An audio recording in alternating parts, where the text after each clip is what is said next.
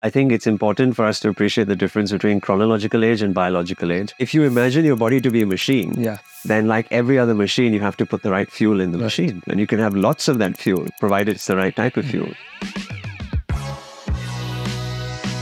How many seconds can you stand on one leg? How many push-ups can you do in a minute? They are very powerful indicators to what your biological age is. This person Yamanaka who won Nobel Prize for coming out with these factors, which are part of every cell. Basically, if you can reprogram them, you can make the cell believe that I am not a 50-year-old cell, I am much, much younger. Like you do your car, right? You service your car every year. You just got to service the other machine, your body as well. 70% of over 70s will not be alive in 12 months. 70% of over 70s, right? That's a massive number.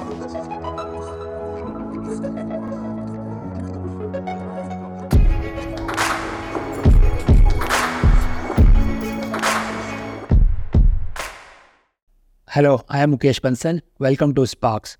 Our guest today is Marcus Ranney. Marcus is a well-known human longevity expert and a biohacker. He is founder of the company Human Age, which is solving for human longevity. He has also written the book Human Age, where it breaks down all the principles involved in extending human lifespan. He is an avid athlete. He has run numerous marathons. He has also organized treks to some of the remotest corners of the world. In this episode, we break down the science of longevity, how far the field has come, what the actionable tools are, what are the things that you and I can do to improve our lifespan and health span, where the field is headed, what is the future of human longevity, what are some of the new and exciting trends around the world. There is a lot to take away from this episode and a lot of actionable tools that you can implement in your life today.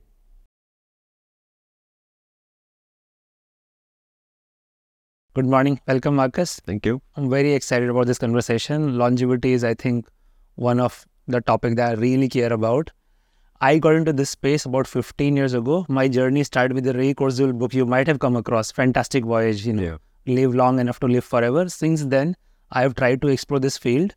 I thought I was one of the very first, few people in India to look into this space seriously. And then I met you. I realized you've been doing basically this all your life.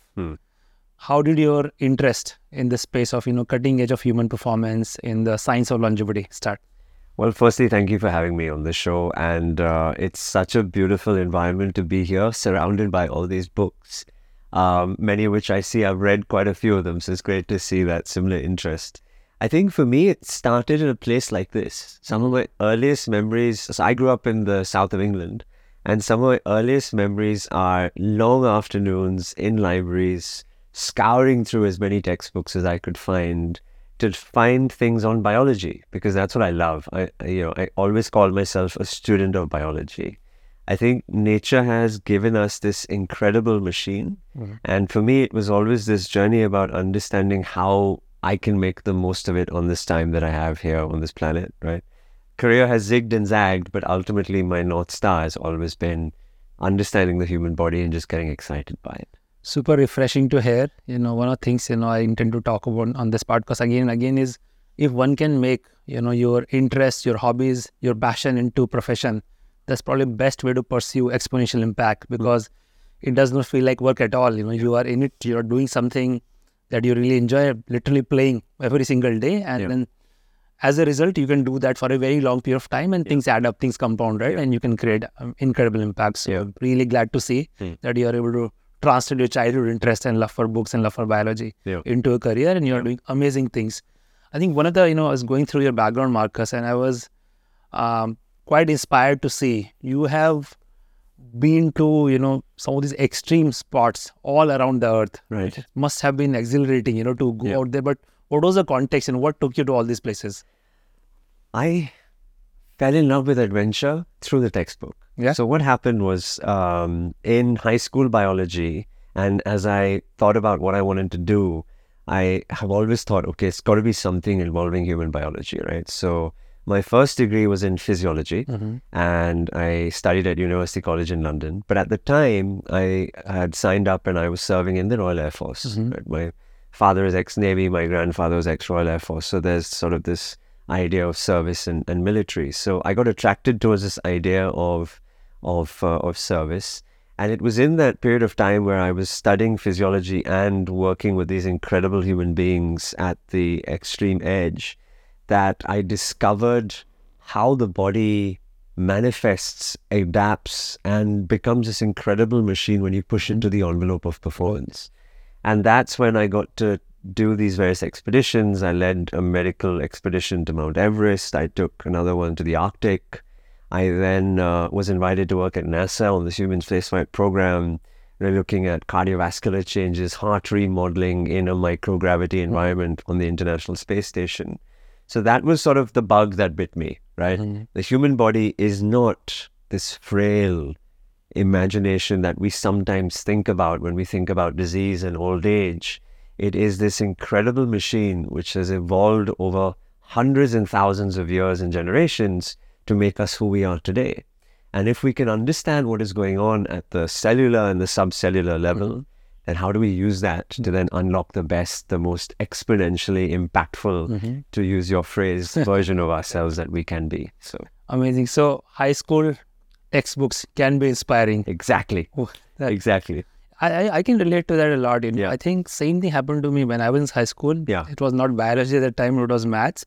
But I really fell in love with the whole subject, and it was, just so pleasurable, just to spend time with math. And eventually that's what, led to some of things, got admission to engineering college and so on. Yeah. But it's those formative years, what happens in that age of, 10 to 18, Yeah. and what catches your attention and, willingness to invest time in that, can translate into insane things over a period of time. Yeah. Any other, just maybe since we're talking about childhood, any other childhood impressions or experience you think which have shaped you, what you end up doing eventually? I've always been, I wouldn't say playful, but I've always appreciated the fact to look beyond what exists right in front of you, right? I think a lot of, and I've got young children as well, right? We were talking about that earlier. So I think a lot of us fall prey to this idea that there is a path and I just need to stay on that path, and A will lead to B will lead to C, etc. And we sometimes forget that the world is a much more incredible, complicated, and we can look to the left and look to the right and stitch things together, right? So I've always been someone who's been sort of looking over the edge and seeing what's next to come, what can be, innovative or creative, and then try and say, okay, now how did this all piece together? So I don't know if it was one moment or just through a collection of things, but that's how I've built my career. Right. And I still don't know what I want to be when I grow up, but that's okay. I'm just playing with it. I think the better idea is to never grow up. Yeah, exactly. Yeah. As I said, we live in such a interesting world, and things are now changing so fast. Yeah. Why grow up? Why act like a grown up while when you have the opportunity to keep learning, keep reinventing yourself, keep exploring new things. So you've already touched upon the fact that you were interested in biology growing up. Yeah. You liked exploration. Yeah. You got fascinated with the limits of human body. Yeah. Very early in your first job in your early 20s. Yeah. I think the reason it's important, one of the other things, Marcus, I intend to talk about is part of pursuing, anything is to really get to know yourself. Yeah. And it's surprising how often the clues are hidden in our early childhood, right, in our formative years. Yeah. So if one can get in touch with those things, what gave you true joy and pleasure when you were at that age? Yeah. It may seem like a distant memory, but a lot of things I do today, I can trace it back to. And when I talk to high performers, high achievers, I see, look, very often than not, like you just mentioned, the clues to what you're doing now lies into things that caught your attention when you're very early. Just you're talking about all these extreme places you've been to. What are some of your favorites? Oh wow! All of them? They're all favorites. It's like asking which is your favorite child, right? They're all favorite for different reasons. But I've got two things that I love. I love mountains, and I love cardiovascular fitness. Right? Those are two things that I'm really, really passionate and get really geeky about. So I've had the fortune. I've taken a group to Mount Everest. I spent a month on the mountain, and that was an incredible experience. I was quite young then. I was 23 or 24. And Mount Everest all the way? No, so I led the group to base camp. And then as part of the university that I was with, University College London, there was a group of doctors that went up all the way to the summit. And interacting with them and spending time, it was amazing. I remember till today, the group who went to the summit got a femoral artery sample from here deep in the groin at just off the balcony. So that's at 8,000, I want to say 8,200 or 8,300 meters high. And the oxygen concentration was 2.6 kilopascals. It was literally almost like the color of your t-shirt, really black blood. And it just showed us how incredible human adaptation can be. Because when you see patients in the ICU, their oxygen concentrations are much higher than that, but they're struggling to survive, right? So that was part of the whole idea. So mountains have been fascinating. I summited Mount Kilimanjaro last year. And for me, that was a hugely, almost spiritual-like experience. Being on a standalone mountain, glaciers, the sun coming up, the curvature of the earth, it was incredible. So that's a very special thing for me, and I always love going back to mountains. And then the other is sort of cardiovascular stuff. So running, even my thesis dissertation at my first degree was looking at sort of, as I said, cardiovascular changes around microgravity. So those are the two things that I like to do. My most recent trip, Mukesh, was about 2 months ago. And we were in the Arctic Circle. We traversed 1 degree, which roughly equates to about 110 kilometers. North Pole?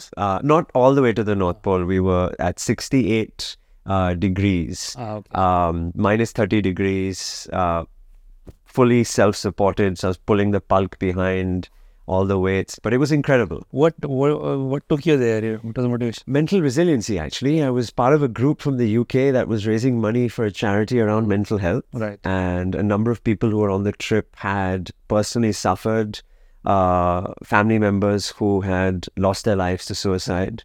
And so they were raising money for a local charity, and we were having lots of conversations around mental resiliency. And we used the environment of extreme cold as the vehicle to have those conversations. Amazing. Because it's in those moments where we all have our doubts, as we do in business and every other aspect. We all have our doubts. But if we can expose ourselves, our brains, to this idea that there are no limitations, like your first book, right? There are no limits, then how can we become accustomed to that? And that's where the magic happens to become bigger, better versions of ourselves. So how does one get into these expeditions? If I want to join you in one of these extreme expeditions, I don't first of all know whether I'm fit enough. Or how does one prepare, and how does one get an invitation to join you?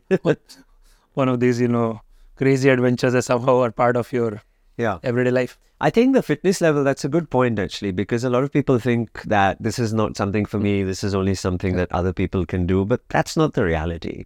The reality is that with a little bit of work and discipline, that all of us can make the efforts to transform ourselves to be able to do these things. Now, we might all not be able to summit Mount Everest or maybe Kilimanjaro, but there are certainly other hills, other mountains, etc., that we can enjoy the views from and push our bodies to do so.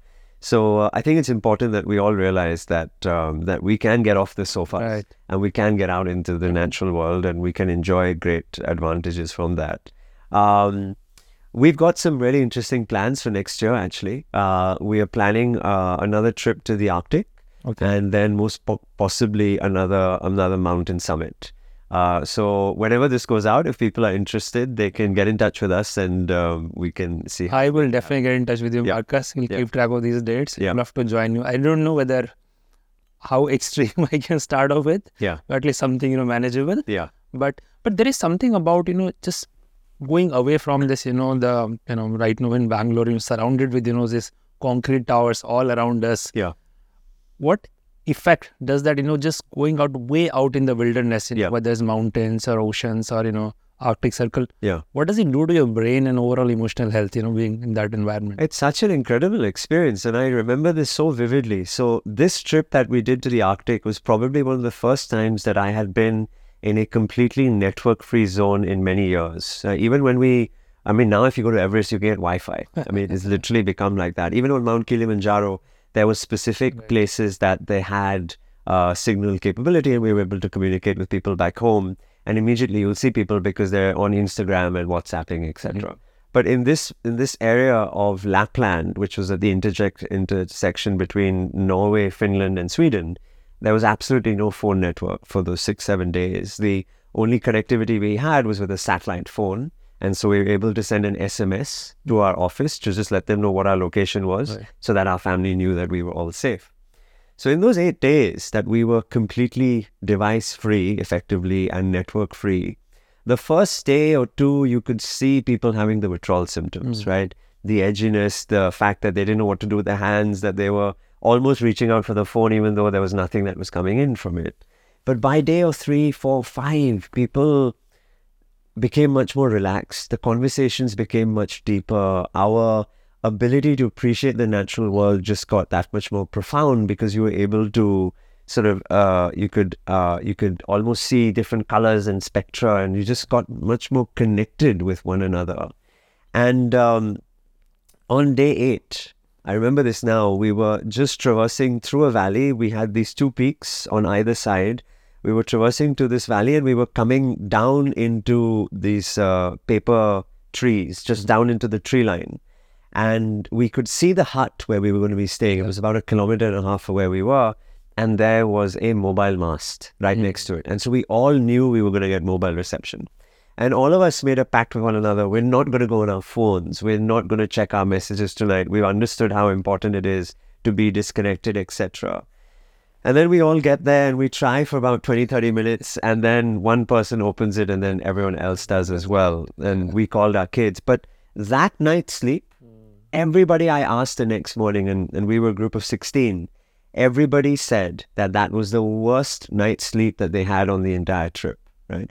We don't know what it was. Was it the fact that we were suddenly in electromagnetic radiation phase? Were we hyper up with anxiety and cortisol, etc.? But we know, and there's so much evidence and studies that have shown this, that our biology has now extended itself to a biosphere which communicates with technology. And it's a two-way relationship, right?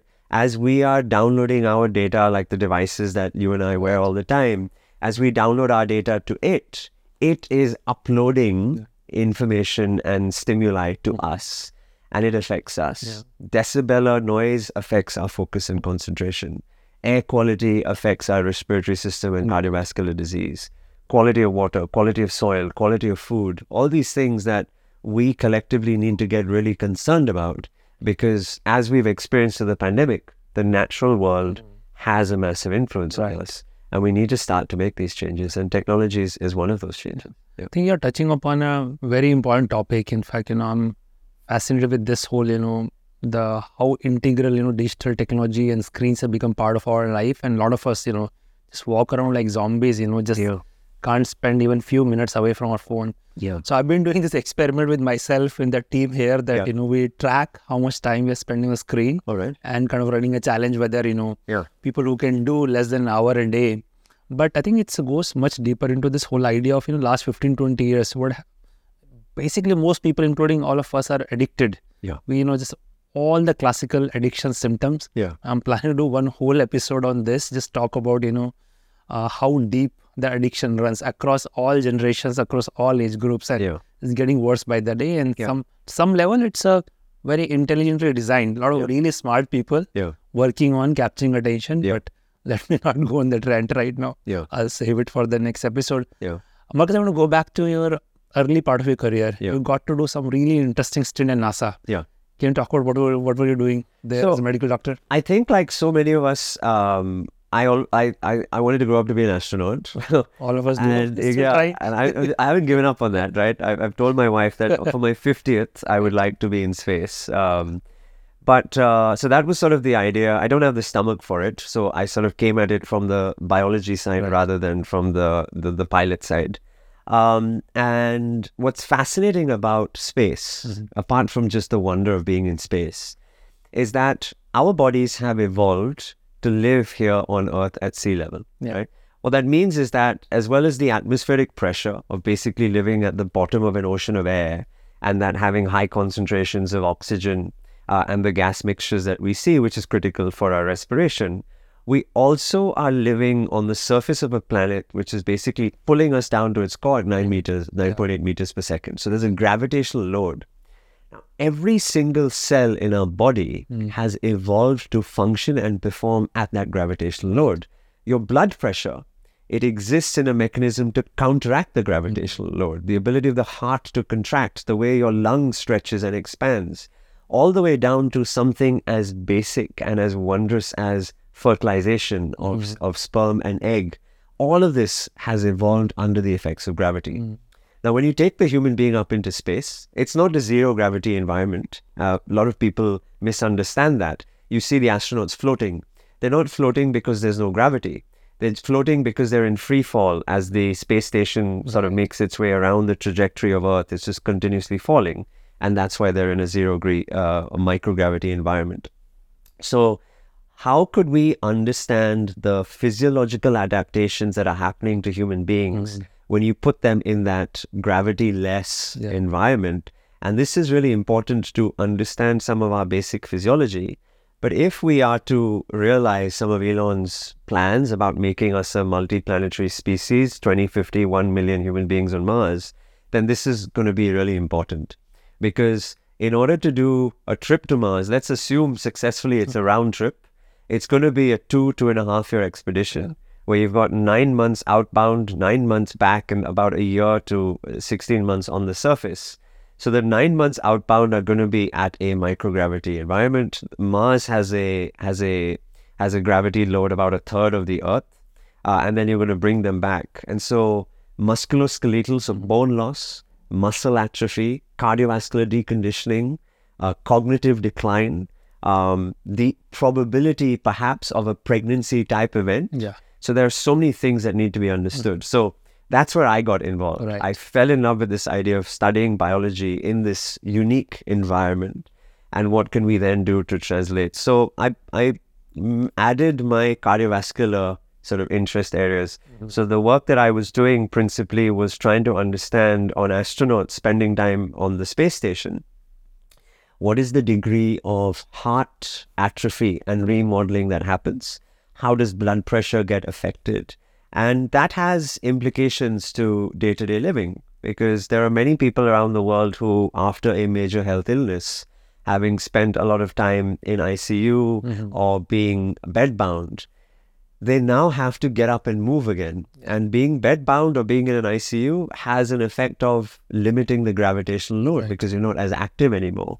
So these are important therapies that need to be applied. If you take something as simple as osteopenia and osteoporosis, every single medication that we prescribe today has come out of the work that has happened in the spaceflight program, because an astronaut in space loses somewhere in the region of 1% of bone loss a month. A month, right? When we talk about longevity, we lose 1 to 3% of muscle mass a decade.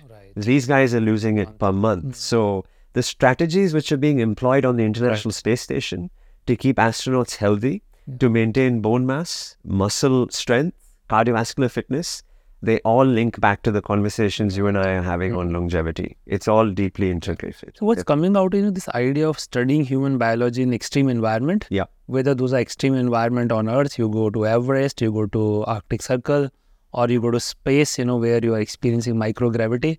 And we are able to see what's happening in this extreme environment. How is our biology responding or maybe failing to respond? And it gives a window into what might, work in the normal environment, right? So a lot of, what we know about is a cutting edge of human performance comes from all these environments. No, absolutely. And we have made the assumption that aging is a normal, natural process, but it doesn't need to be that case, right? Aging is a decline of cellular activity, structurally, metabolically, in signaling, etc. And there are many examples around the world of centenarians and supercentenarians, so people living to 100 or 110, who have incredible physiologies and anatomies. And so that's a window into the possibility. So what are the interventions that we should be doing at ages 30, 40, 50, 60 in order to influence our trajectory to be healthy at 80, 90, 100, 110? We shall definitely talk about it in a lot more detail.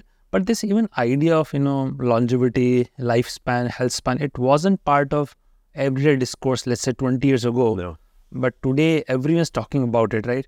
What do you think has changed in the last 10, 15 years? How it's come from, very esoteric subject. There may be some, Crazy people will talk about that I want to live till 100 or 125. Yeah. Today you have this biohacking conferences around the world. There are, these longevity centers coming up, Yeah. different parts of the world. What has triggered this, and how has this conversation on lifespan, health span, like what has made it so mainstream? Yeah. I think let's look at the last 100 years, right? The great wars of the 20th century created inventions which transformed how healthcare and medicine was practiced. Antibiotics being a big one, early surgical procedures because of trauma being another one, etc. And we saw medicine and healthcare transition from towards being a curative model where we can cure an acute infection, we can cure a disease pathology by surgery, etc. We then got into sort of the 60s and 70s and 80s where we began to understand this idea of non-communicable diseases as the advent or introduction, let's say, of sugar into diets and milk and proteins and other things happened to become more available. Calories became much more available. And that's when the model started to shift towards a preventive mindset. And we started to see a lot of that in 80s, 90s and early 2000s. Now what we're really talking about is almost like medicine 3.0, which is about optimization, about us being our best versions of ourselves. I think affordability has had a big role to play. I think like Maslow's hierarchy of needs, we are slowly, increasingly as a society moving higher and higher above towards that pyramid. So I think these are important factors. I think the other big piece in all of this is our understanding of the biology. The fact that the Human Genome Project was able to, for the first time, codify what it is to be a human being. Right. The fact that we've got imaging diagnostics that can really go cellular, subcellular, and understanding the different organs and systems of the body and giving us windows into how those cells are different. And then the sort of therapeutics that have started to come, which are more biological, much more personalized, in fact, frankly, can be done in your garage and personalized to the individual. So I think we've had this intersection of our understanding fueled by technology, exponential technologies, digitization, miniaturization, etc. So I think these are sort of the trends. But the worrying trend in all of this for me is that this idea of lifespan, right? And maybe we'll spend 2 minutes talking about lifespan versus healthspan, right? So lifespan, as we should understand it, is the number of years that we live, right? Take India, independence in 1947, the life expectancy was about 42 or 43 years old. Today, in the year 2023, we're at 69 for men, or 67 for men and 69 for women, something like this. So in the last 75 years, we've added 25 to 30 years to 20 to 25 years to our lifespan. In other parts of the world, in Japan, it's 85, 88 plus, in the US, etc. So we've grown to think that the number of years we live is naturally going to extend more and more along the x-axis. However, that's not always the case. In this year, for the first time, we have seen a reversal in that number of years. That can be a pandemic effect, most likely because of COVID. But there's something else which is happening under the surface. We are seeing the average age of onset of first chronic disease happening at a younger and younger age. I have patients who are in their early 20s who come with fatty liver disease, diabetes. I've seen scans of 12, 14-year-old boys who've got grade 2, grade 3 fatty livers, right? And why are these things becoming more prevalent? Our lifestyles have changed. We live in a calorie excess world. The types of calorie we consume are high fructose corn syrup, low, high glycemic index carbohydrate, an abundance of sugars available, trans fats, things which are really dangerous to the body. So we have a calorie excess. We have an environment, a physical environment which is deteriorating. And then frankly, we're all stressed. Everyone's cortisol levels, because of technology, because of our lifestyle, because of the environment, is in this hyper alert where our amygdala is constantly in this stress, fight and flight state. And so insulin resistances are growing, leading to all of the different lifestyle disorders that we see. So it's not just therefore about lifespan. It's this concept of health span, which is how healthy is my life, right? I could be 60, but I could be 60 summiting Mount Everest, or I could be 60 with 4 chronic diseases, sedentary, living life in front of a television and not much sort of joy de vivre or the vitality, right? So that's what we're trying to unlock, is this idea of promoting health span, not just being fixated on whether you live to 120 That's okay. Right. But if you are going to have 80, 90 years, Right. how can it be as vital, as energetic, as optimal as So possible? let's drill on one of the aspects. I think, we've got a pretty broad range. On one hand, I mean, you are right, while lifespans are increasing, Yeah. but the onset of this lifestyle disease happening earlier and earlier, almost implying reduction in health span. Yes. In the past, I might have 30, 40 good years Yes. where I'm disease free, Yeah. I'm able to do what I want to do. Yeah. Today, because of all the lifestyle changes, a lot of people are on one hand suffering from perhaps a reduced health span. Yeah. But on the other hand, if you look at all the longevity literature, what people are talking about is how can we dramatically increase health span? And that's almost counter or the point of view that let's assume that lifespan will continue to increase for some time. Yeah. Perhaps already we have some parts of the world in high 80s. Yes. Perhaps we'll cross 90s. Yeah. But even with those kind of high lifespan, and we've seen in India, people will retire after the age of 60. Yeah. And sometime the physical, mental decline start very quickly after that. But this idea that's getting hold now that by adopting right lifestyle, right therapeutic interventions, Yeah. you can actually aim for much longer health span. Yeah. What I translate into that, let's say most people core of their career is from the age of 30 to 60. Yeah. That's one career. Yeah. But if you are able to manage your health span for another 30 years, which is definitely, possible today, our science tells us there's nothing that comes in the way. Yeah. That gives a literally extra life Yeah. that all of us can live and Yeah. perhaps do best, work of our life Yeah. in that age of 60 to 90. Yeah. Yeah. No, it's absolutely right. Imagine the benefit to society, because with age comes wisdom. Yeah. Right. With youth comes energy, but with age comes wisdom. And if we're able to give a second and third lease of life Yeah. to people above the age of 60, not just living longer and dying slowly as they are today, Right. but truly living life as healthy as nature perhaps intended it to be the case, then what could be the new technologies? What could be the degree of mentorship? What could be the knowledge which gets passed down?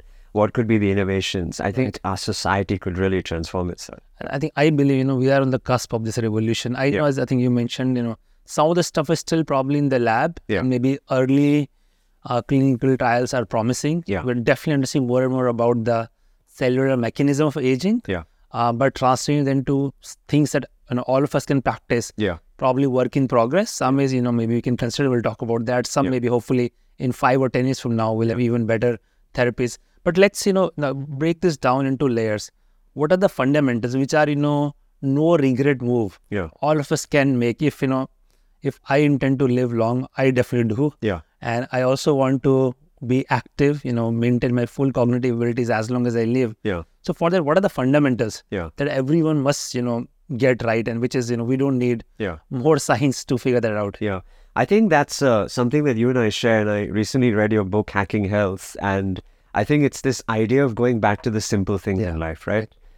We should and we can go down the conversations around advanced therapeutics, molecular machinery, etc. But if we can get the basics right, then we've gone 80, 90% of the way there. And trying to recollect from your book, in the framework model that I talk about, I too have these 5 pillars, right? Yeah. So we talk about sleep. Right. And I know that was the beginning of yours as well. Absolutely. The importance of good sleep. Yeah. Sleep is your body's time where it rests and repairs itself, but it also grows itself as well, right? Physical, mental, cognitively as well. So good sleep is really critical, and we always start with that pillar. The second is how you fuel the body.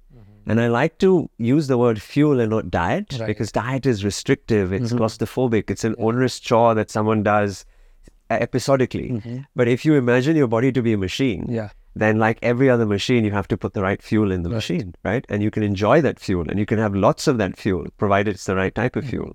So in fuel, we look at the macronutrients, we look at the micronutrients and the supplementation, which is so important for people. We look at the healthy aspects of the microbiome, the gut, the 3 trillion organisms that live inside of us, which make us who we are in many ways. We look at the role of caffeine and water and hydration, etc. So fuel is another important pillar. The third pillar is movement. And again, I don't like the word exercise. Exercise involves all this idea of being sweaty in the gym and have to do something. But your bodies were made to move. And it moves in so many different ways. And there are 5 forms. There's the aerobic form, like climbing a mountain or running or jogging or cycling. There's the anaerobic form, which is where people who are playing, let's say, a racket sport or high intensity training, Tabata. There is the third is then resistance training. Muscles is a critical component of longevity, right? When I just graduated as a medic. My second job actually was in geriatric medicine. And at that time, this would have been 2007, 2008, when I was on the wards, I was given a really scary statistic by my consultant. And he said, Marcus, 70% of over 70s who we will see in this hospital who have presented with a fractured hip, femur that we call it, the fractured neck of femur, will not be alive in 12 months. 70% of over 70s, right? That's a massive number. Now, why does this happen? The fall can happen for a variety of reasons, but the break happens because they've lost core strength, muscle protection around it, the quality of the bones, etc. So for everyone over the age of 30, I always remind them, in the same way as you have a saving plan where you're investing in your financial health for the long run, you have to go to the gym at least once a week for me, because that's your health plan. That's the muscle investment that you're making. So the power of building muscle is really important. The fourth is flexibility, and the fifth is balance. So these are sort of the 5 forms of movement, which is so important for people. The fourth pillar is this concept of the environment that we've been talking about. And the environment for me has 3 components: the people, the places, and the technologies, because they influence us in the same way as we influence it. And the last, which you spoke about also in your book, is the mental, emotional health, this idea of cognition, focus, concentration. But I like to take it further. Apart from just stress and anxiety and mood, let's look at gratitude. Let's look at the role of purpose in life, right? Let's look at the intangibility of joy, empathy, gratitude, all these things. So that's sort of my mental model for the simple basics of a good, healthy living. No, incredible. I'm glad you're talking about it. And generally, when people who are interested in healthy lifestyle, most of the attention goes to diet and fitness. And you're absolutely right. Fitness for a lot of people may mean running outdoors or go to gym. But I think incorporating movement in various forms almost throughout the day is, as you rightly said, our bodies evolved to do that. But I think those two people are generally familiar with. But I think sleep, I still think, does not get enough attention. I think everything I've read about health, fitness in the last 10, 15 years, it boils down to single biggest factor is sleep. If you don't have the sleep factor sorted, layering other things is, not going to do that much, right? Similarly, the aspect of emotional health, especially in our country, is almost continues to be a near taboo subject. I had a episode with Dr. Shambat recently, talked about mental health in a lot of detail, but mental health also has 2 aspects. One is when you're dealing with anxiety, stress, etc. But the preventive aspect of it, we all we are managing our body, we need to manage our mind, because that will also have big repercussion on quality of life, quality of relationships, what you're thinking every day, and also translate into your work also. Like if I'm in a good mood, feeling good about myself, energetic, I'll be able to bring my best self to work every day, which adds up over a period of time.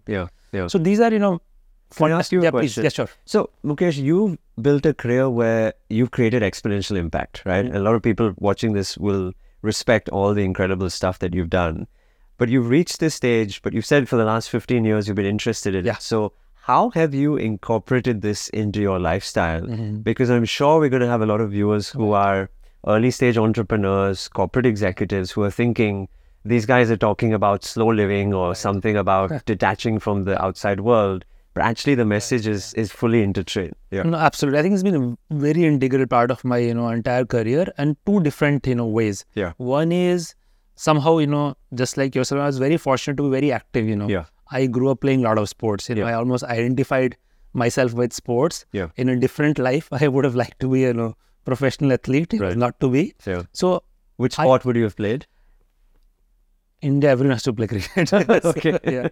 There's no choice. But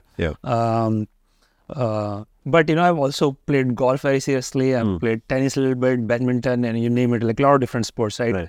But in my, by the time I was hitting 30, I could see that there was changes happening in my body, which I didn't like. And that's when I got intrigued about learning about health and fitness.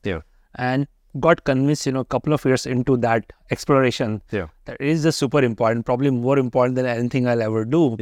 And then as my entrepreneurial career started, obviously there were a lot of demands to my time. Yeah. And I've been kind of on this quest of continuous, people call this lifestyle design. Yeah. Like how do I, optimize for, take care of, health, family, emotional health, interest, and have a very high high caliber 8 to 10, 11 hours in a day where I'm super focused. So I think that has been my go-to playbook for entire 15 years. Obviously, there have been exceptions. There have been stressful days and so on, and there have been challenges. Sometimes I also fall off the bandwagon, but I keep coming back to it. And I have, no qualms in saying that at least whatever has happened to my career, it's because of, this incredible, commitment to health and fitness throughout this. And last 4 or 5 years, I've added, meditation to my overall daily protocol. Sleep, I don't know, for some reason, almost never compromise. Very rarely, I would sleep less than 8 hours, which is, seems pretty bizarre. And I thought, it was an oddity for me because I just wasn't able to function on less sleep. And now I'm feel so good that last 5-7 years, so much, research has come out. In fact, I think your, previous organization, Thrive Global also, I think, Ariana talks so much about sleep, right? In her book, I forgot the name. Sleep Revolution. Sleep Revolution, right? So she has, done her bit in promoting this idea. So I think, as an entrepreneur, I understand, you have a lot of demand in your time. But I feel the more you take care of fundamentals, the quality of other hours goes up significantly. And that's where I feel, those 10 hours in a day, the output of that could be 2x, 5x, 10x, I believe even 100x, right? That's why, whole idea of no limits, right? So but I'm fortunate that I've been able to incorporate, the genuine commitment to healthy lifestyle. And that has, I think, immensely helped my career. And it's our jobs to raise awareness and hopefully inspire other people that they should be doing the same. Yeah, absolutely. And I hope, people watching this. And generally, I see the health awareness is increasing. What's lacking is, access to right protocols. Starting is very difficult. It's just, if you have been sedentary or used to particular diet. So I think we need better intervention on that. And it's very easy to say. These are right things to do, but, making those small changes. Hence, I want to spend a lot of time in this, whole podcast series on talking about things like habit. How do you bring out habit change? It's not easy. I mean, for me also, it's not easy. I still struggle. I'm sure you struggle as well, right? Despite doing all these extreme sports, right? So we need to have much more in-depth conversation about that. So then you start one step at a time. But Marcus, coming back to this idea of longevity. So there is this 5 fundamental pillars we talked about. I wholeheartedly agree with that. With without that, there is no more conversation. But beyond that, now our understanding of longevity is a lot better. So what are let's talk about some of those aspects. What is starting with what is even aging? How do we know we are aging? There is this whole, I think about 15 years ago, this study was published. We talked about 9 hallmarks of aging. So can you break it down for us? Your understanding of today, what's the best definition of aging? How do we know? I mean, there is obviously chronological age. We can count the years, but that's not the full story. Absolutely. I think it's important for us to appreciate the difference between chronological age and biological age. Chronological age basically being how many birthdays have you celebrated, and biological age, which is what is the true age of your actual cells. And there are ways to measure that. There are blood-based techniques. The most popular, which are called the Howard clocks, after Professor Howard, who sort of conceptualized this idea, is taking a saliva sample, looking at different methylations, which is CH3 methane, methyl groups attached to different parts of the genome, and therefore creating a calculation in terms of how old you are. And you can do it at home, and you can track yourself to see whether your interventions are making you younger and healthier through the process. The paper you were describing really talks about this idea of the 9 hallmarks, right? And now you're going to put me on the spot to remember all 9, but I'm hopeful that whoever watching this can also look online.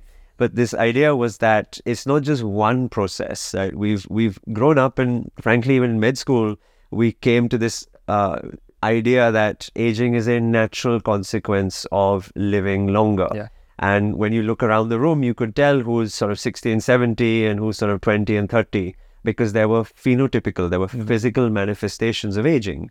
The aesthetic changes that we don't like, which is the white hair, etc. But you could see that the muscles were losing its mass and strength.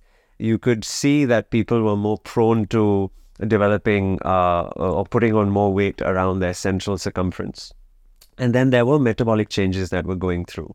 So now as we understand aging, these 9 hallmarks, there is this idea of cell senescence, which is that some cells no longer have the same functionality and vigor as what they used to have, and therefore they're zombie cells, right?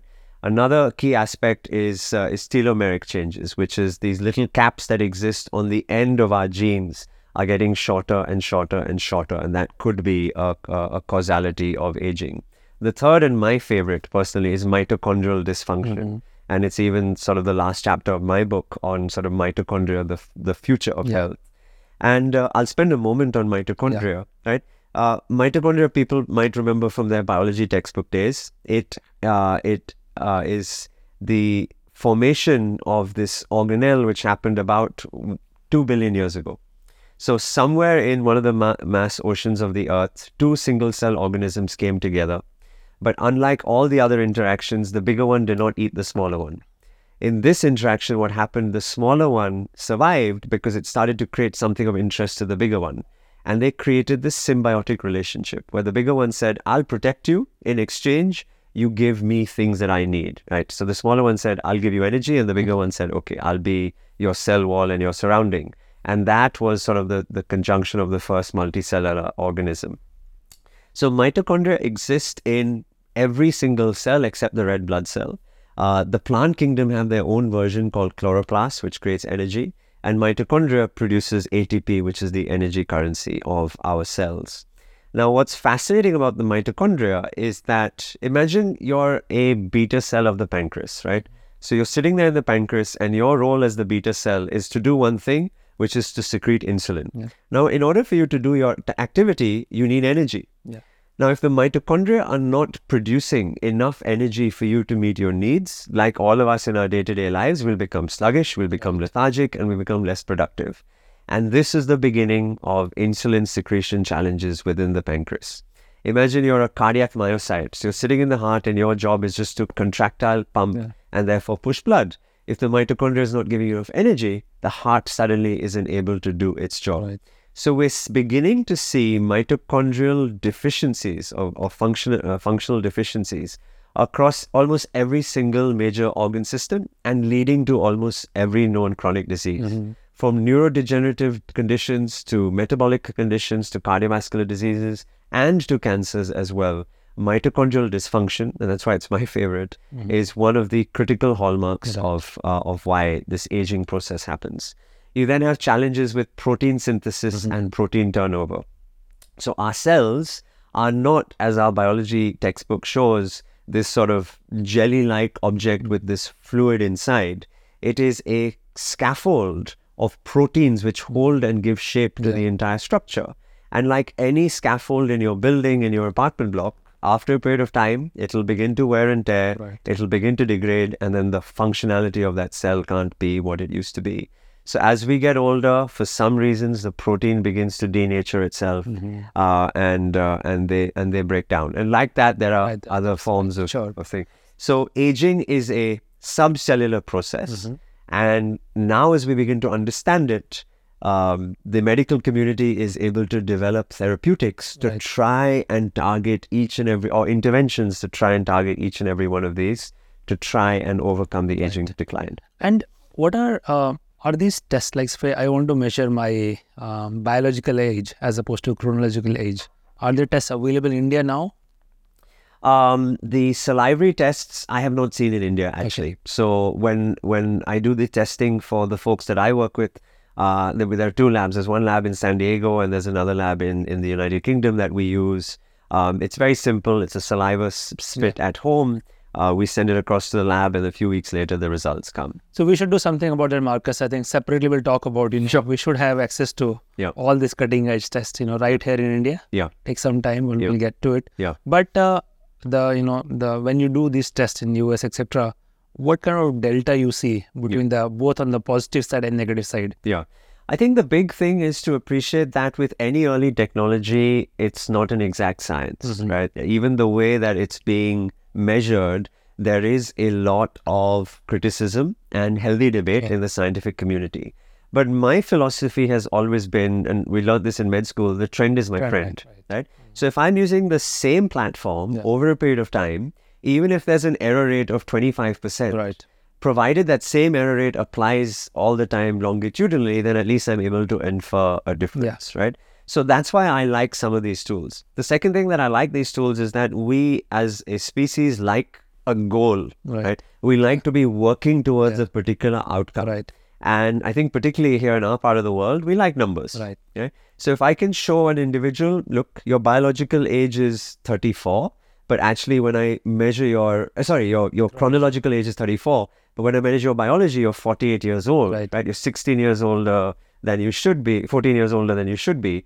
Now, let's run these interventions. Right. Let's fix those 5 pillars. Let's maybe look at some of the other things we'll talk about, the therapeutics, and then repeat that test in 6 months and 12 months. And suddenly they see a number come down, the dopamine surges, the behavior loop closes, they feel accomplished, and they're more likely to commit to that. Right. So your point is, the specific number may not be that significant. Yeah. But the fact that, ultimately what these tests are doing, they're able to measure some signs of aging at the cellular level and quantify that into a number that this particular body function is behaving as if you are 10 year older or 10 year younger, and that trend line over a period of time can be fully indicative. And you're right also that it's much easier to make, changes. For example, if I'm measuring, body fat percentages, having a target to work towards is just a great motivation. You also see tangible progress, otherwise you feel lost.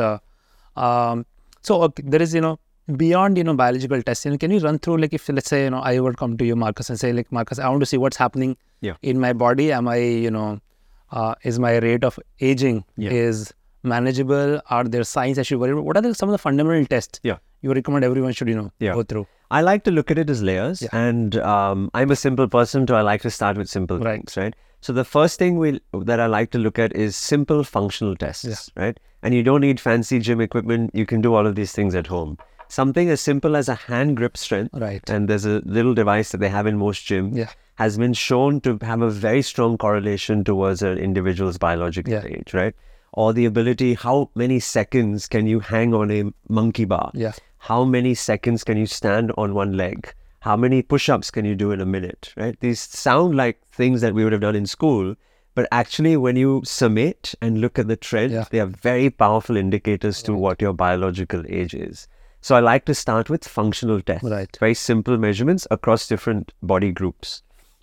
The second thing I like to do is blood testing. Now I divide these into two. There are the common blood tests that people probably hopefully do once a year, which is sort of your lipid panel, your LDL, HDL, trigs, cholesterol, maybe your A1C for diabetes, etc. And then there are some specific tests which the more recent science has been shown to be giving us a greater degree of insight into the longevity or the health span of an individual. So for example, anyone who's doing a lipid profile should hopefully also add what we call an LP little a, so lipoprotein small a, because that's a very strong marker in terms of your long-term cholesterol and lipid synthesis levels. And the second is ApoB, AP and then a big B. So these are some of the more nuanced tests that we can add to the simple parameters. Same thing, because we're living in the diabetic capital of the world, 100 million people now suffering from pre-diabetes in India alone. So if you're annually doing an A1C, or what we used to call the HbA1c in the old days, now I recommend people also do a fasting insulin blood test, a uric acid blood test as well, and then of course the random sugar. And why fasting insulin? Diabetes is not a disease of glucose. This is something which unfortunately even us in the medical profession have got wrong for many, many decades. Diabetes is a disease of insulin. It is the resistance to insulin or the non-secretion of insulin by the pancreas which is causing the majority of problems. As your body becomes accustomed to too much carbohydrate, it secretes insulin to try and bring that level down. And then insulin is basically like growth hormone. It causes a hypertrophy. The vessel lining of your arteries and veins become bigger, leading to hypertension. It leads to downstream consequences of cancer because of the way glucose metabolism occurs, etc., etc., etc. So please check your insulin levels whenever you're checking your A1C. So we've got the whole blood piece as the second piece. The third piece I like to do is some imaging. And the common imaging that I like to do is a DEXA scan, which is basically looking at your body composition analysis. You can either go to the clinic, or now in most gyms, Yeah. you have a very simple device that you can stand on. And provided you're using the same device over a period of time, the error rate doesn't matter, as we spoke about. It gives me an understanding of body fat. It also gives me an understanding of muscle mass, which is really important as we get older. So that's one imaging. The other imaging I like to do is ultrasounds. Yeah. Particularly here in India, because somewhere between 20 to 30% of the population have grade 1 fatty liver disease, which again is a problem because of the food that we 20 eat. to 30%. Of the population has fatty liver disease. It is the most prevalent condition that I see in the executives that I work with across the country. Marcus, I understood fatty liver is definitely, regular consumption of alcohol is one cause. But what are the other pathways too? And So it used to be called non-alcoholic fatty liver disease. This was to differentiate it from alcoholics who develop fatty liver disease. So the non-alcoholic fat, and the name is now undergoing some change as well. So we prefer to call it metabolically associated fatty liver disease, because it's a disease of metabolism, which is principally happening through three things. Yeah. The high availability of fructose and simple sugars. Right. The high sedentary or the low activity in a person's life, and the high amount of stress and lack of sleep. The liver is the place, unfortunately, where a lot of this transformation happens of different molecules, right? It's a very metabolically active place. And the reason why it's so dangerous is when your body starts to put on fat, the first place it puts is subcutaneous, under the skin. Aesthetically, we hate it. Yeah. But actually, from a longevity perspective, having a body fat of about 12 to 14% protects you in the long run. After the body has exhausted subcutaneous compartment, it goes to the viscera. It will start putting it in the intestine, in the heart, around the major organ systems in the abdomen. And the last place it goes is the liver. So if you've got fat in the liver, that means you're in a pretty dire state. It's gone everywhere else. It's affecting your metabolism. Your liver enzymes are going to be off, etc. So I like to do the ultrasound because people like data. Yeah. It's a number that I can show them, or it's an image that I can show them, and they suddenly wake up to this idea, my God, my metabolism needs to be adjusted. Marcus, I would love to know your suggestion for how should one think about regular health testing. Yeah. See, and there I understand, there are extremes. On one hand, there are people who probably haven't even gotten tested once in last 10, 15 years. Yeah. On the other hand, I think I'm in the other extreme. I have this kind of testing routine where there are probably over 200 markers. I get them tested every 6 months. I have a trend line going back to last 10 years. Amazing. At some point, I hope an AI will be able to ingest all the data and tell me something about it. But it's cumbersome, to draw blood, it's expensive and so on. Yeah. Someone, and I understand, you can only give generic guidelines because people ultimately probably has to consult their physician to figure it. But what are some starting thoughts for someone who is really not very active in testing? Yeah. How should think about and design something that may work for them? I think we used to live in a framework where we would suggest doing it once a year. Yeah. And typically it was sort of the age of 40 that you started. Right. But because of sick care or chronic disease happening much earlier, I recommend everyone over the age of 30 start to do these things, if not sooner, because we're just seeing so much more of it at a younger age, right? I think if we can focus on the simple things first and just getting them used to the idea of doing a blood test, doing some of this imaging, functional testing, etc., they build this habit and this behavior of understanding that, okay, I've got to, like you do your car, right? You service your car every year. You just got to service the other machine, your body as well, and then slowly build up from that perspective. Yeah. So just to understand this, idea of testing more. So there is, simple things you're talking about. Yeah. Beyond that, are there more advanced tests one can think about? Like if, let's say, I'm seriously interested in longevity. Yeah. I really want to live long. I want to maintain my health span for a long period of time. Yeah. How do I develop a comprehensive understanding of what's going on with my body? Yeah.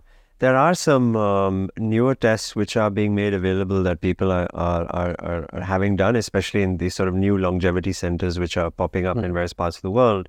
There's one big space around what's called metabolomic testing, which is where they're looking at metabolites. So the difference between a normal blood test and a metabolomic blood test is a normal blood test, let's say looking at blood sugar or insulin. These are big molecules that are present in the bloodstream. But our cells are constantly firing off these smaller molecules, little signals about the distress state they're in, about their choice of fuel, about sort of the communication molecules that they're sending to one another. And that's where metabolomics has a role to play. So metabolomics is another type of testing which is often done. And we can look at different sort of cell lines and systems from that perspective.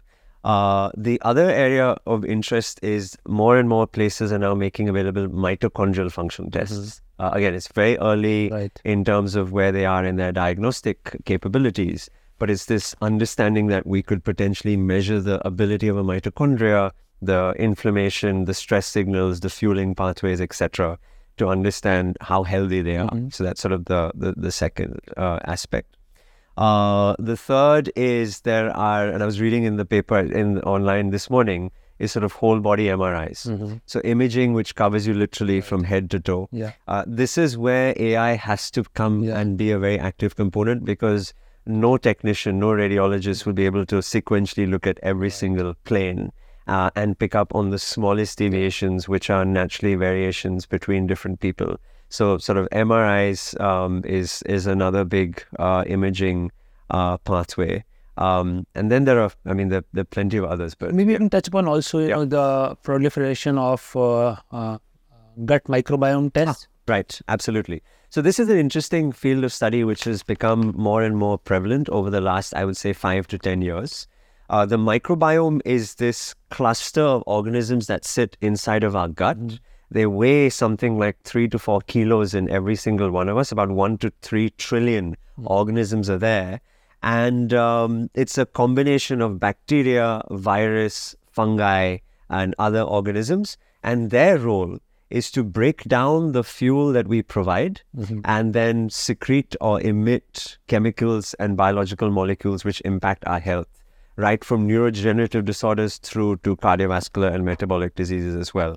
So measuring the diversity of the microorganisms in our gut has become much more exciting. Measuring the diversity, which are good, which are bad, how much of good, how much of bad are there. These are tests that can be done either as a stool sample or in some instances even as a saliva. So you can look at top and tail from that perspective. But where the next step needs to go in this is that let's even assume, which we don't even know today, let's assume that we are able to tell an individual whether their microorganisms are good versus bad and what the diversity is.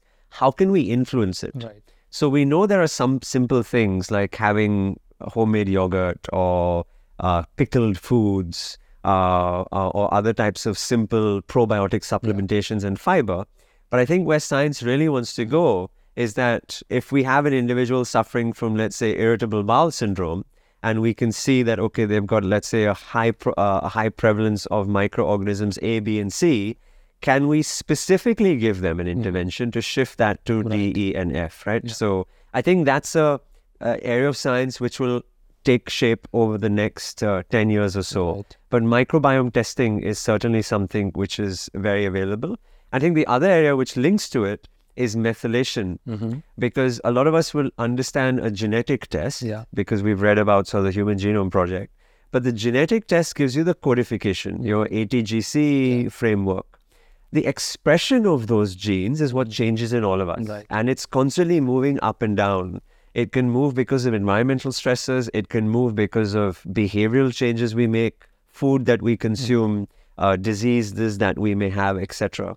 So measuring the expression of genes is really important. And so now there are tests to measure epigenetics or the methylation of particular parts of the genome and whether you're therefore more at risk for a particular condition or the other. Yeah. Where are we in India today, Marcus, if I have to put together all these tests, how easy or difficult it is for someone to get access to right advice, right sort of high quality tests, because these are also very sensitive markers, and if your equipment or testing protocols are not good, it can give a false picture, and then ultimately interpreting, and so what of that? So what should I change so that I am a bit more, like, how does one think about approaching this? I think India is at level 0 or 1 on that journey, but that's an opportunity for us. And I think we must also appreciate that as a country, we've had to solve other problems first. And now we're reaching that stage where we can be allowed to solve this problem as well. So I think for us, the opportunity in the longevity space is to bring the right technologies culturally sensitive to the Indians on a data set which is Indian, because another big unfortunate consequence of the way scientific literature is published is that most of these trials are on white middle-aged men, right? And translating that science to South Asians' physiology and biology needs to be done. I think given that, we have a very large population, 1.4 billion people. And yes, I agree, we have a lot of basic problems which are yet to be completely solved. Access to, quality healthcare is obviously not available. And there is tons and tons of work needs to happen in that area. Having said that, I think just like, many areas in the country is now looking at the cutting edge of technology, whereas nuclear energy or building rockets or building quantum computers, I think there's no reason why India should also not play at the cutting edge of longevity as well. So I think we need to also, and it does not cost that much. It just requires a right mindset. I really hope to, Marcus, seriously work on this area. I would love to collaborate with you and maybe use this podcast as an opportunity to just request anyone who has deep interest in the science of longevity and bringing some of the solutions to India. I think please reach out. I think we'd love to collaborate. But I think India deserves to have its own absolutely world-class, state-of-the-art longevity center where all these tests are readily available. And this can be also used as a research center. It's not necessarily that to make, few wealthy people rich very long.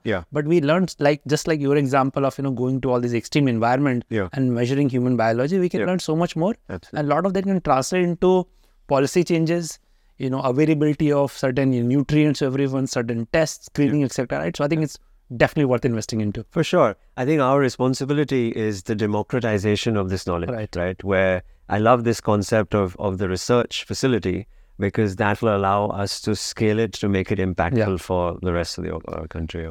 I really hope, I get to both work on this and collaborate with you. Absolutely. But let's continue this. So testing is one part. But now that I know a lot more about my biology, what are the ways I can act on beyond the, 5 fundamentals you talked about, there's so much attention, is given to the whole range of supplements. And it's mind-boggling. There are, I think, thousands of supplements out there.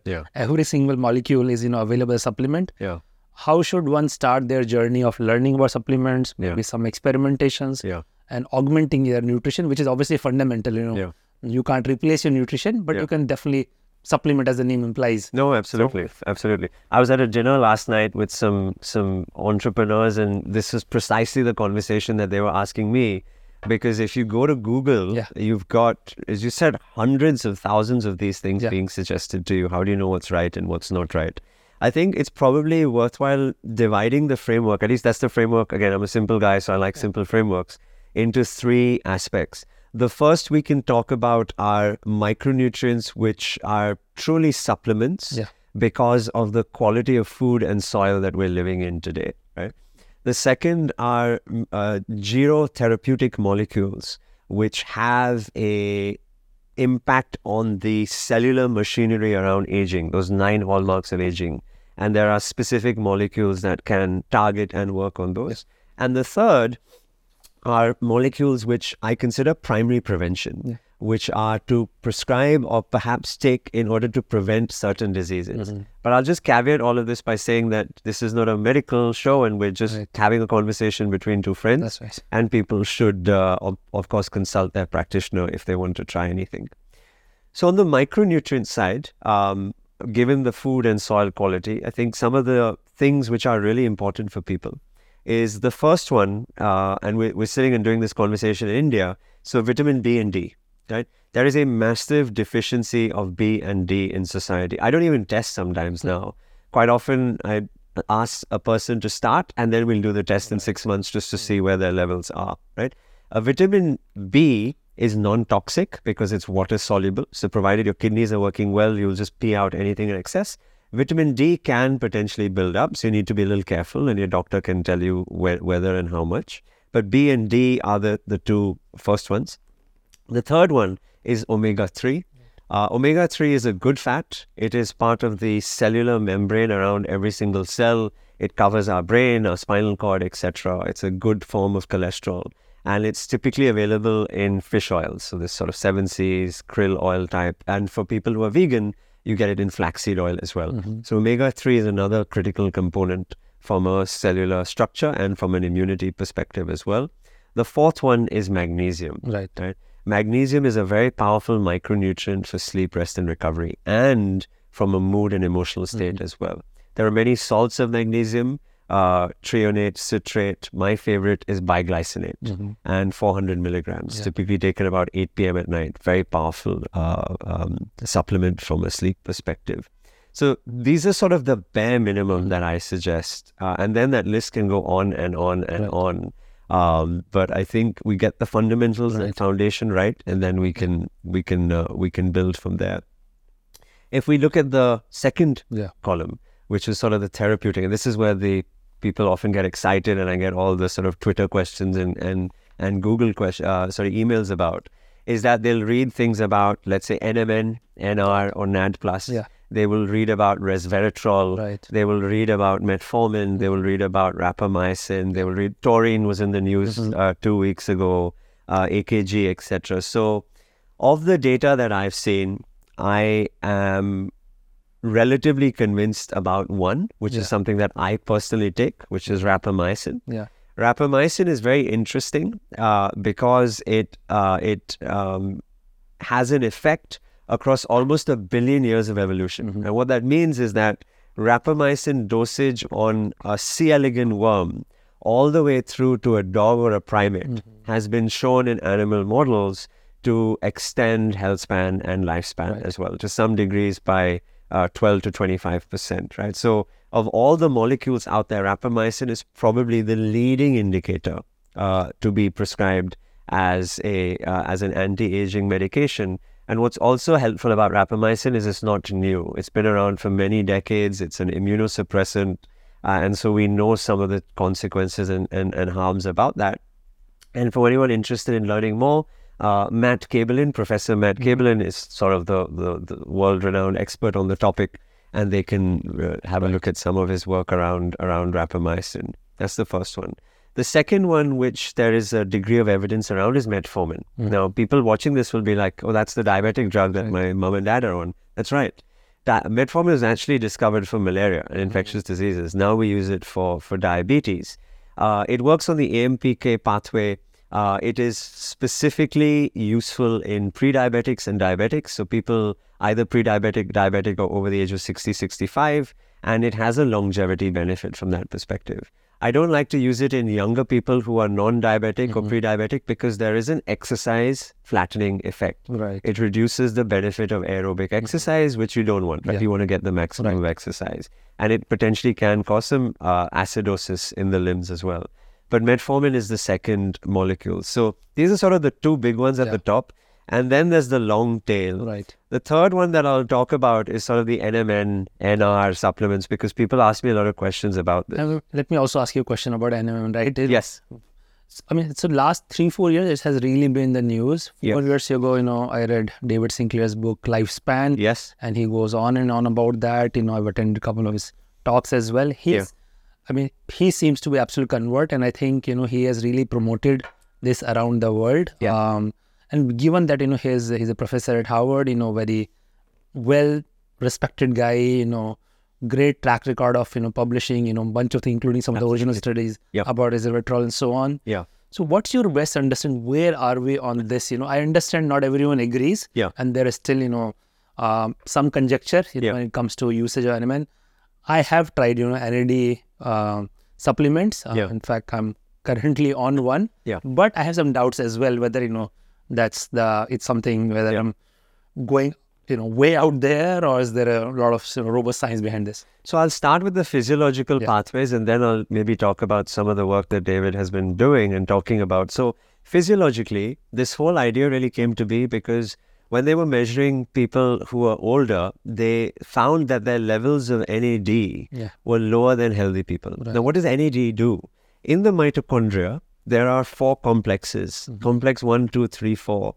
Complex 1, 2, 3, 4 is there for what we call the energy creation. The ATP happens on the last pathway. And there are shuttling proteins and compounds which exist to move between 1, 2, 3, 4. And NAD is a central component of that.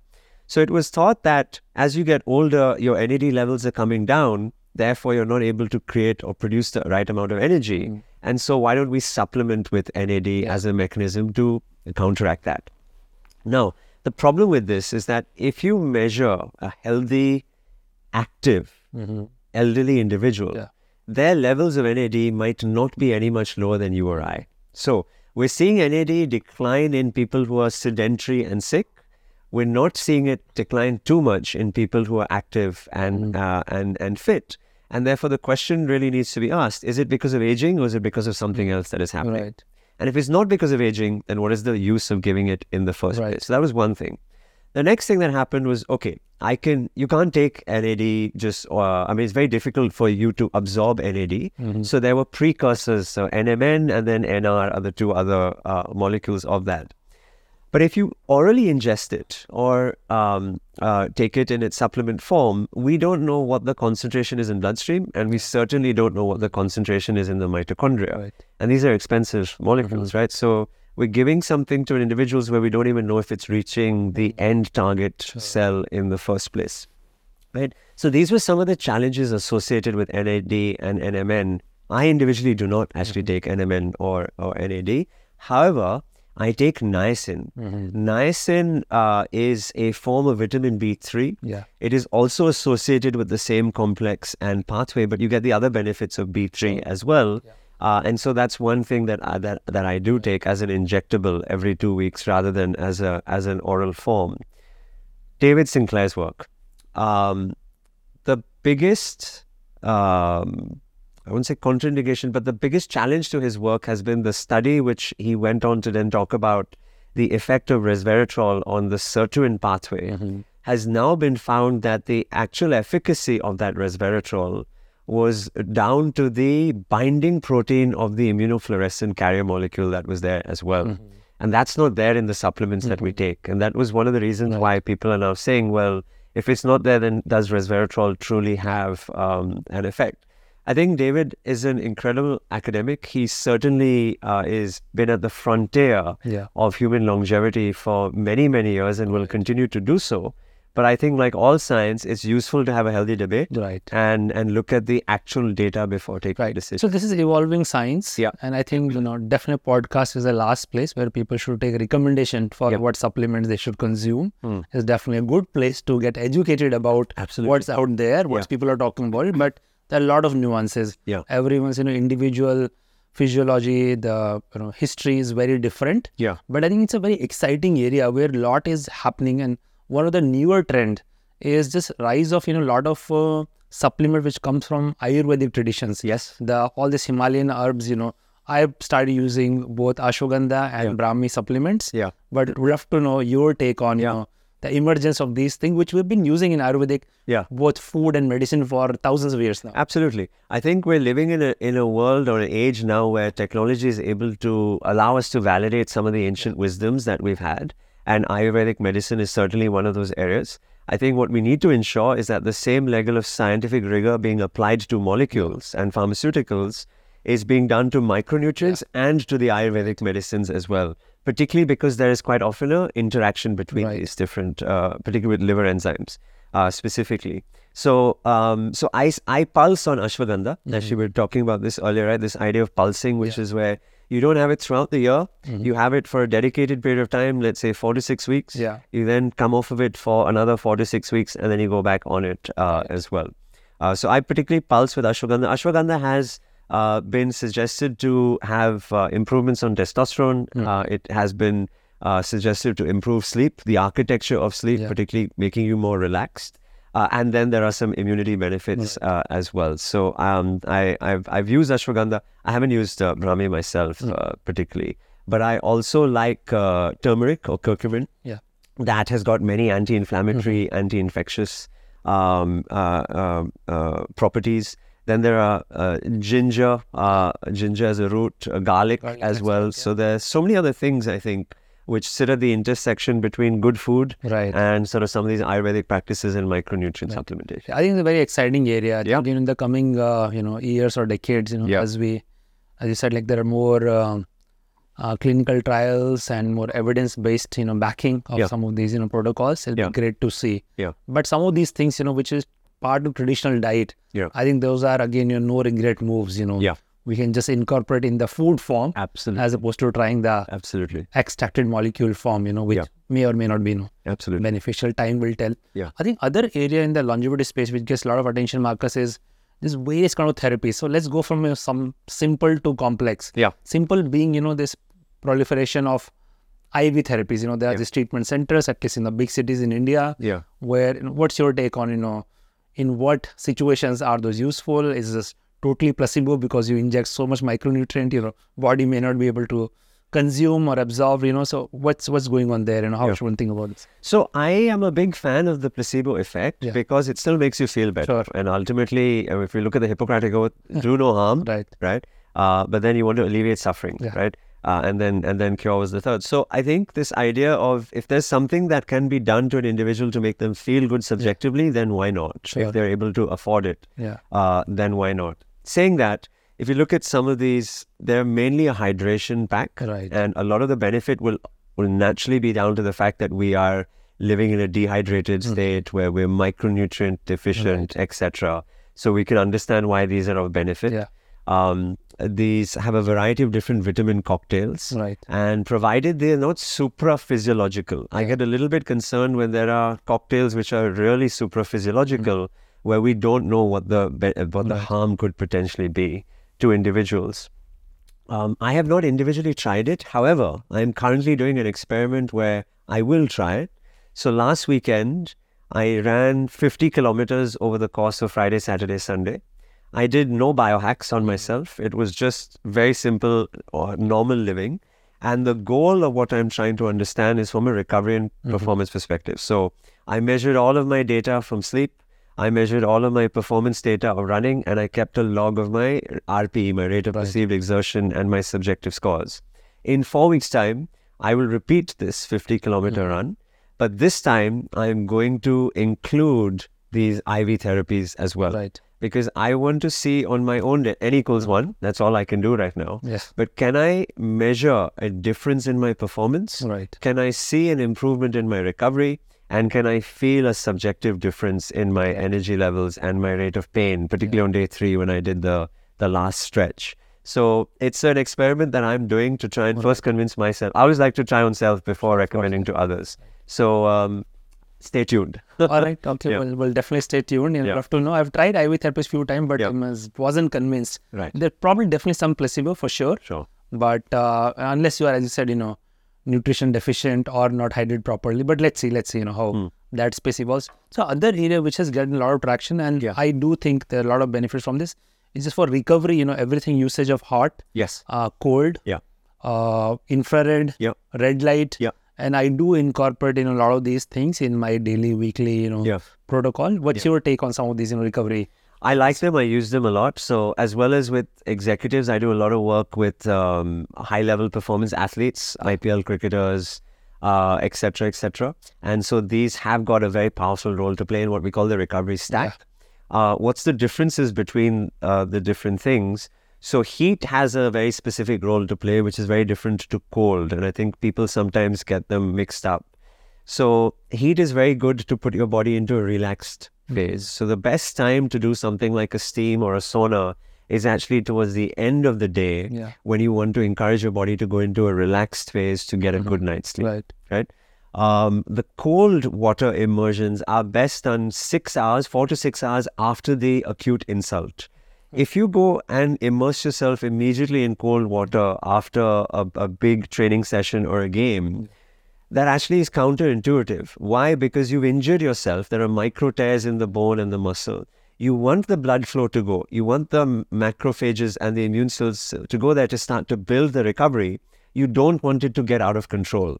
So wait for a few hours. Let the natural healing process happen, and then go and immerse yourself in cold water or cryotherapy, etc. But it's a very powerful... And by acute insult, you meant a rigorous workout. Yes. Not the other time. Sorry.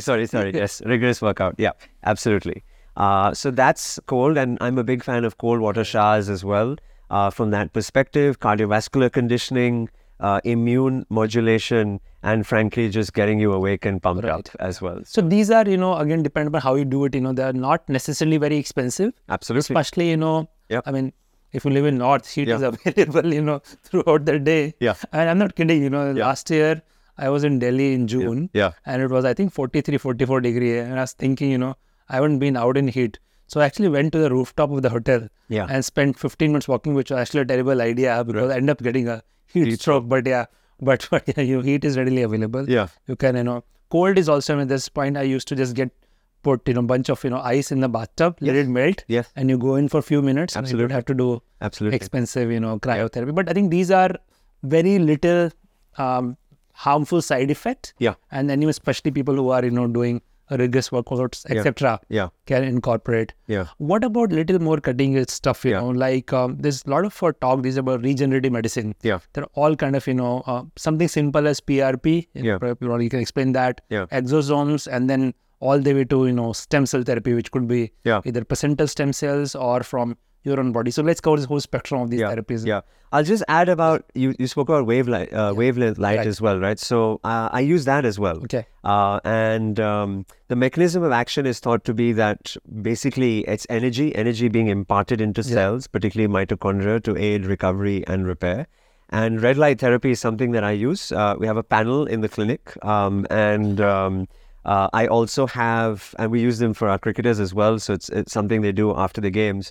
And I also have a version which is more compact, which I can apply around a particular joint, so around a knee or an ankle or a shoulder, etc. It gives heat benefit, but there's also the red light therapy, which is beneficial as well. So there's some nice advancements happening on the energy side. Regarding your question, I think it's very important that we take when I say we, I mean the scientific community, take an unbiased and objective lens towards what's happening. And I say that because of two things. One is that it's very easy to get overexcited because these are cutting edge therapies that we sometimes drown out the fact of what the data is showing us, number one. Number two is that these are very expensive treatments. And because they're expensive, quite often regulation and affordability have led to facilities popping up in parts of the world which are not that well protected, right? And I know of people who have visited those places to try and get access to this. And frankly, you don't know what the quality and what the safety associated with those as well, right? So everyone who's watching this who's interested, I think we should be interested and we must continue to invest in good science. But if we are going to undertake, then make sure we go to an accredited place where we ask for the data, where we're satisfied with the safety profile, and we're doing so fully understanding the risks associated with that. PRP. So PRP has been, plasma-rich platelet therapy has been used for a variety of different mechanisms. I've seen it being used for people suffering from hair loss, and my wife sees this a lot because she's a sports physio, to being injected into joints after, let's say, an ACL repair, or even maybe to prevent an ACL procedure, etc. The data is, in my opinion, inconclusive. Okay. All right. There's a very strong placebo benefit, of course, and one can never do a double-blinded trial because you're having an injection. But so there's a very strong placebo benefit, which helps. But what is the long-term benefit? Are we structurally seeing differences in tendon repair? Are we preventing surgeries, etc.? I haven't seen the definitive data around that. So individually, I haven't ever positioned or suggested someone go towards that. Exosomes? Exosomes, again, it's not something that we've had much experience in India. So I can't say I've had any first-hand experience of it. I know it's happening a lot in the US. And I think it's an exciting area of medicine and interventions. But again, it's all going to be about, can we show some definitive scientific data? And can we make it in a way which is more adoptable and affordable for And the area which is getting huge amount of attention, and maybe we can cover in some detail. Now, first is starting with what is stem cell? What are sources of stem cell? And why they might be relevant for certain treatments? Yeah. So when we first existed, it was a sperm and an egg that came together, right? Half of the chromosomes came from our dad, half of our chromosomes came from our mom, and that makes us who we are. And we're just one cell. And that one cell has now become this multi-trillion cell that we exist today. So it has to multiply, it has to divide. And as it multiplies and it divides, it needs to specialize, because you need certain cells to be the eye, you need certain cells to be the hair, you need certain cells to be the heart. So stem cells is really going back to that original cell, which is a cell which has the ability to be anything else. So as we get older and there are more cellular divisions, it gets programmed in a particular way. And after a particular point, it can never go backwards, right? Or at least that was the theory until David Sinclair's work, where he's suggesting that you can actually reprogram to as much as further back as possible. So stem cells really came about this idea of what can I do with the original cell to then maybe produce a liver for someone, or liver cells for someone, or heart cells for another person. And I think it became commercialized about a decade ago when we started taking umbilical samples after the child was born as a mechanism to potentially protect them. And there's a use case there, because there are certain forms of cancer which the therapy needs to involve the original individual cells. And we don't have a bank because we can't find it in the individual, because they've been, as I said, they've sort of gone too many steps along. So we create a bank where we can go back, use that cell, and then use it in these particular cancerous situations. From there, we have now reached where people are using that same logic to potentially inject it into joints, or inject it into the heart, or inject it under the skin to give us sort of rejuvenation and aesthetic changes from there again.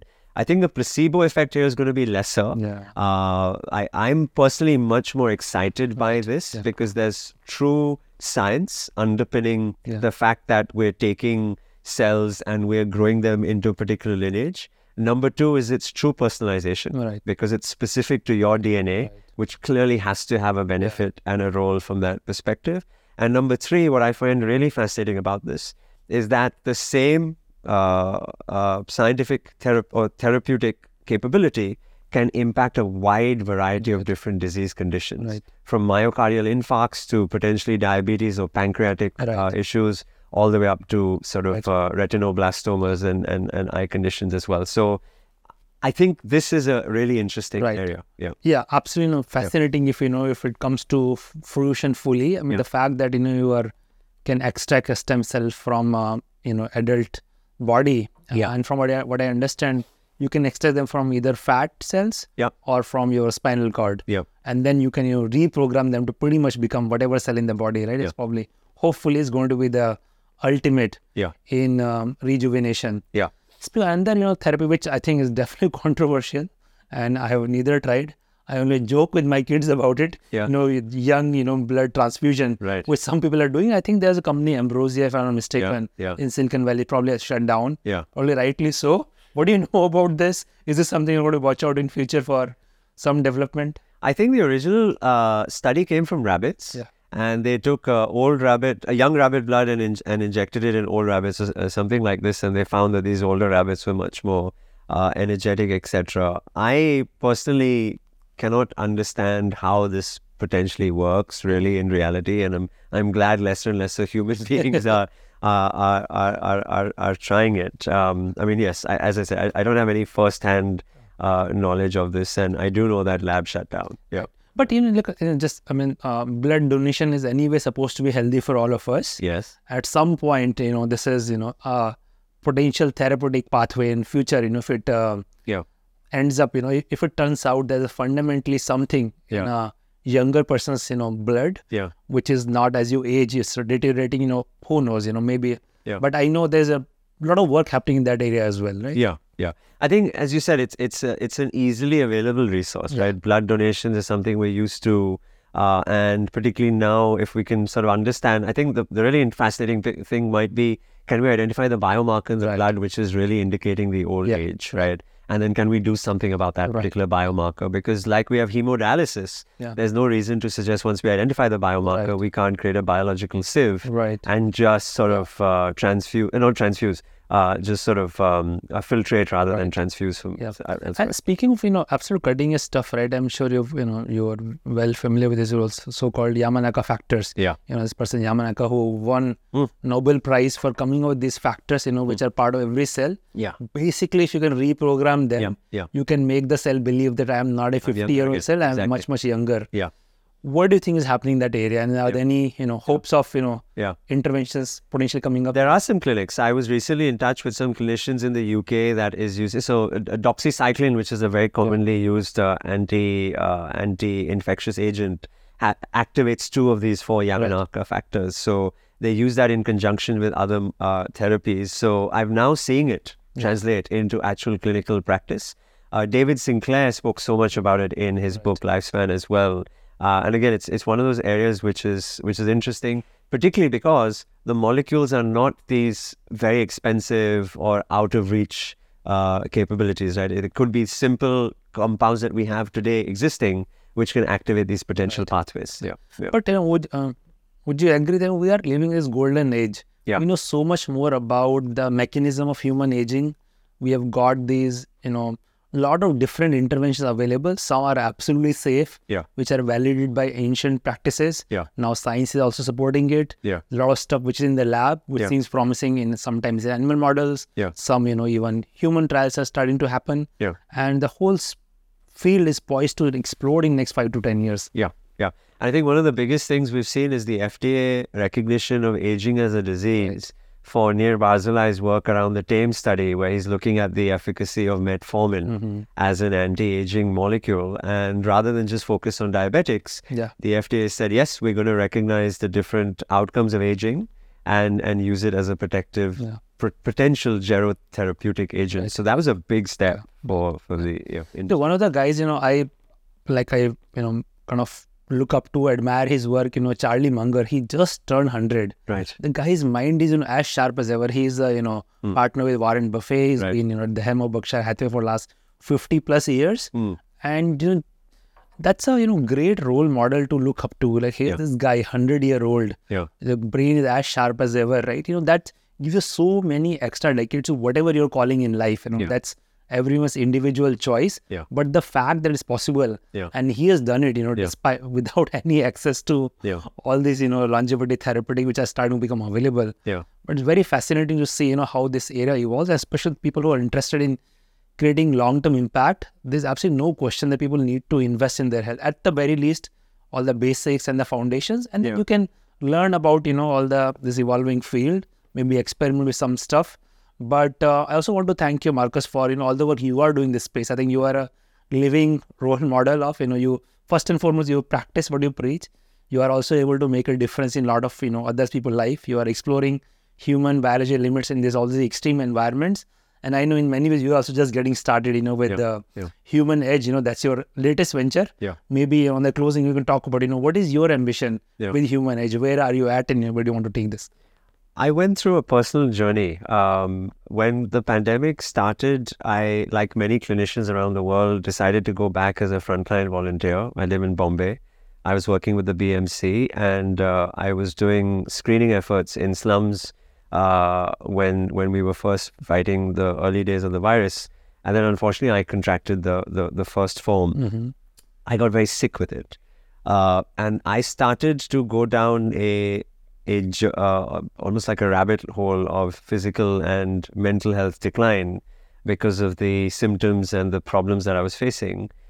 But then I decided that, I have this wealth of knowledge that I need to apply to myself. And that's when I started to quote unquote biohack for myself, on myself, not with the more expensive stuff that we spoke about, but the simple fundamentals. And I found my journey transformed. I am now sort of physically fitter than I've ever been in my life. I've been able to do things that I didn't think I could. And in that process of recovery and recuperation, I realized that it's my duty to try and democratize this so that many lives can be impacted. And that's why I set up Human Edge. I talk about this mission of democratizing health span by allowing as many of us to get the benefits and not be restricted by unaffordability or inaccessibility. Information is present, data is ubiquitous. How do we personalize for people at scale, and how can we all be healthier, happier versions of ourselves? So that's my mission, and I'm really excited. We've got some incredible people working with us. We've made some fantastic impact, but as you said, we're just getting started. Outstanding. I think this mission of democratizing health span, I think it's really relevant, especially for our country. I think it's also very, very exciting space. If you are able to really make, healthy life, health span available to the young demographic we have in the country, there's incredible potential that can be absolutely unleashed, the the more we talk about, India century and all of that, it cannot happen without tapping into full potential of, that the country has, and without, everyone having access to really good quality long-term health span. I'm sure you will do your bit, but I learned so much from this conversation today, Marcus. Thanks so much for taking the time. I'm pretty sure a lot of listeners will find it useful and inspiring, in designing their own health journeys. Thank you for having me, and thank you for inspiring people like me to even be on this journey. Thanks, Mukesh. Incredible. Thank you. Thank you.